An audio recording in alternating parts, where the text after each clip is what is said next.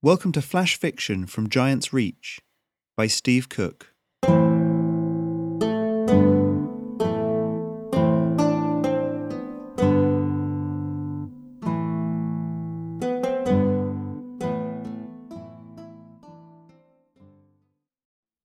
Hey, and welcome back to the podcast. First off, sorry there wasn't an episode last week. Real life is a little busy at the minute with the end of term coming. I'm hoping that over the summer I'll be able to get back not just to writing these very regularly and recording them, but also to doing some short stories on my Patreon, so you can watch that space. Until then, here's the second part of this three-parter, and I hope you enjoy it.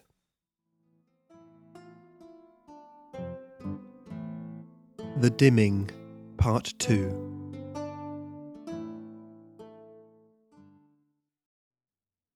The train to Centrum was a cramped affair, barely room for Joanna to sit herself and have a bag on her lap, and she passed it sandwiched between a thin, black-bearded man who reeked of cigar smoke and a woman who wouldn't stop talking about her puppies. Joanna hugged her pack to herself, chewing on her upper lip, as she considered her family. When the train finally squealed into Centrum's central station, the sun was long down. Her brain feeling as though it was filled with cotton wool, Joanna stumbled out onto the muggy streets and began to make her way back to the House of Healing where she'd left her mother. The buildings were so different here in the city, even closer together and towering over each other where they weren't broken down. The folk, too, were different, bustling, heads down, always on their way to somewhere. The smell that lingered in the air was one part body odour, one part cloying smoke, and one part rotting something or other. She repressed a shudder and quickened her pace. The House of Healing had a queue outside it, a large rabbit uplift stopping people at the door. She was flanked by two humans, both dressed in some sort of light, thin clothing that covered their entire body, leaving just their faces clear. Joanna joined the line behind a man with his arm in a sling as the line moved slowly forward. Gradually, though, she became aware that each person in the line was being turned away, and she watched with sinking heart as the line grew shorter. Finally, the rabbit beckoned her forward. Name? Joanna Cooper. Reason for visiting? My mother, she's being treated here. She's got yellow lung. I got a letter this morning to say she was worse. Joanna looked past the rabbit into the hallway. I need to see her, please. And where have you come in from today? Little Grange.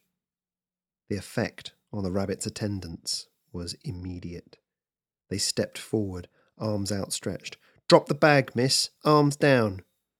Joanna cringed back. What's going on? Why can't I go in? Let them check you over, the rabbit said. Don't worry. Just stay calm.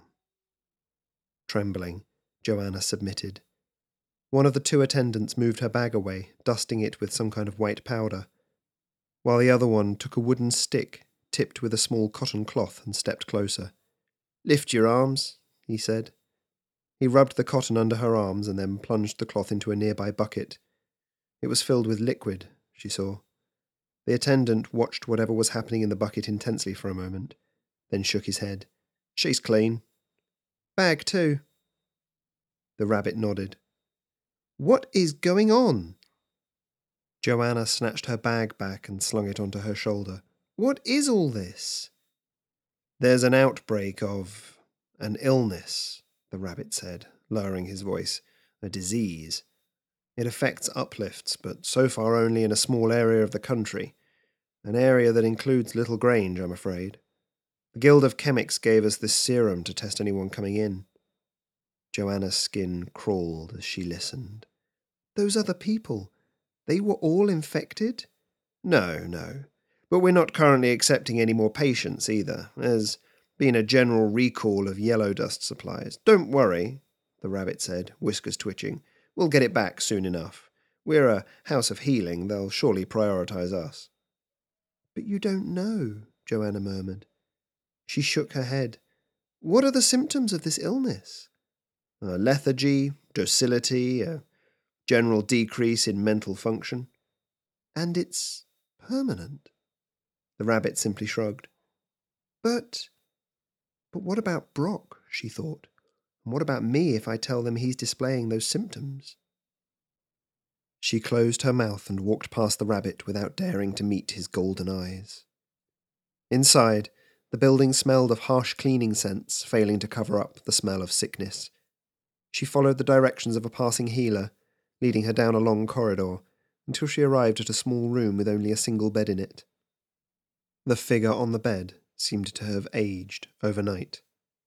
"Mother," Joanna whispered, moving to the side of the bed. Her mother's cheeks were almost grey, her chest was the only movement, and that slight at best. Joanna took the woman's thin hand in her own and rubbed it to try and bring some warmth back to it. A movement in the doorway caught her eye, and she turned to see one of the healers. She was dressed in a simple brown robe and was holding her hands clasped tightly in front of her. "I'm sorry," she said. And Joanna felt her legs turn to water beneath her. "I'm so sorry." You've been listening to flash fiction written for my Patreon, Giant's Reach.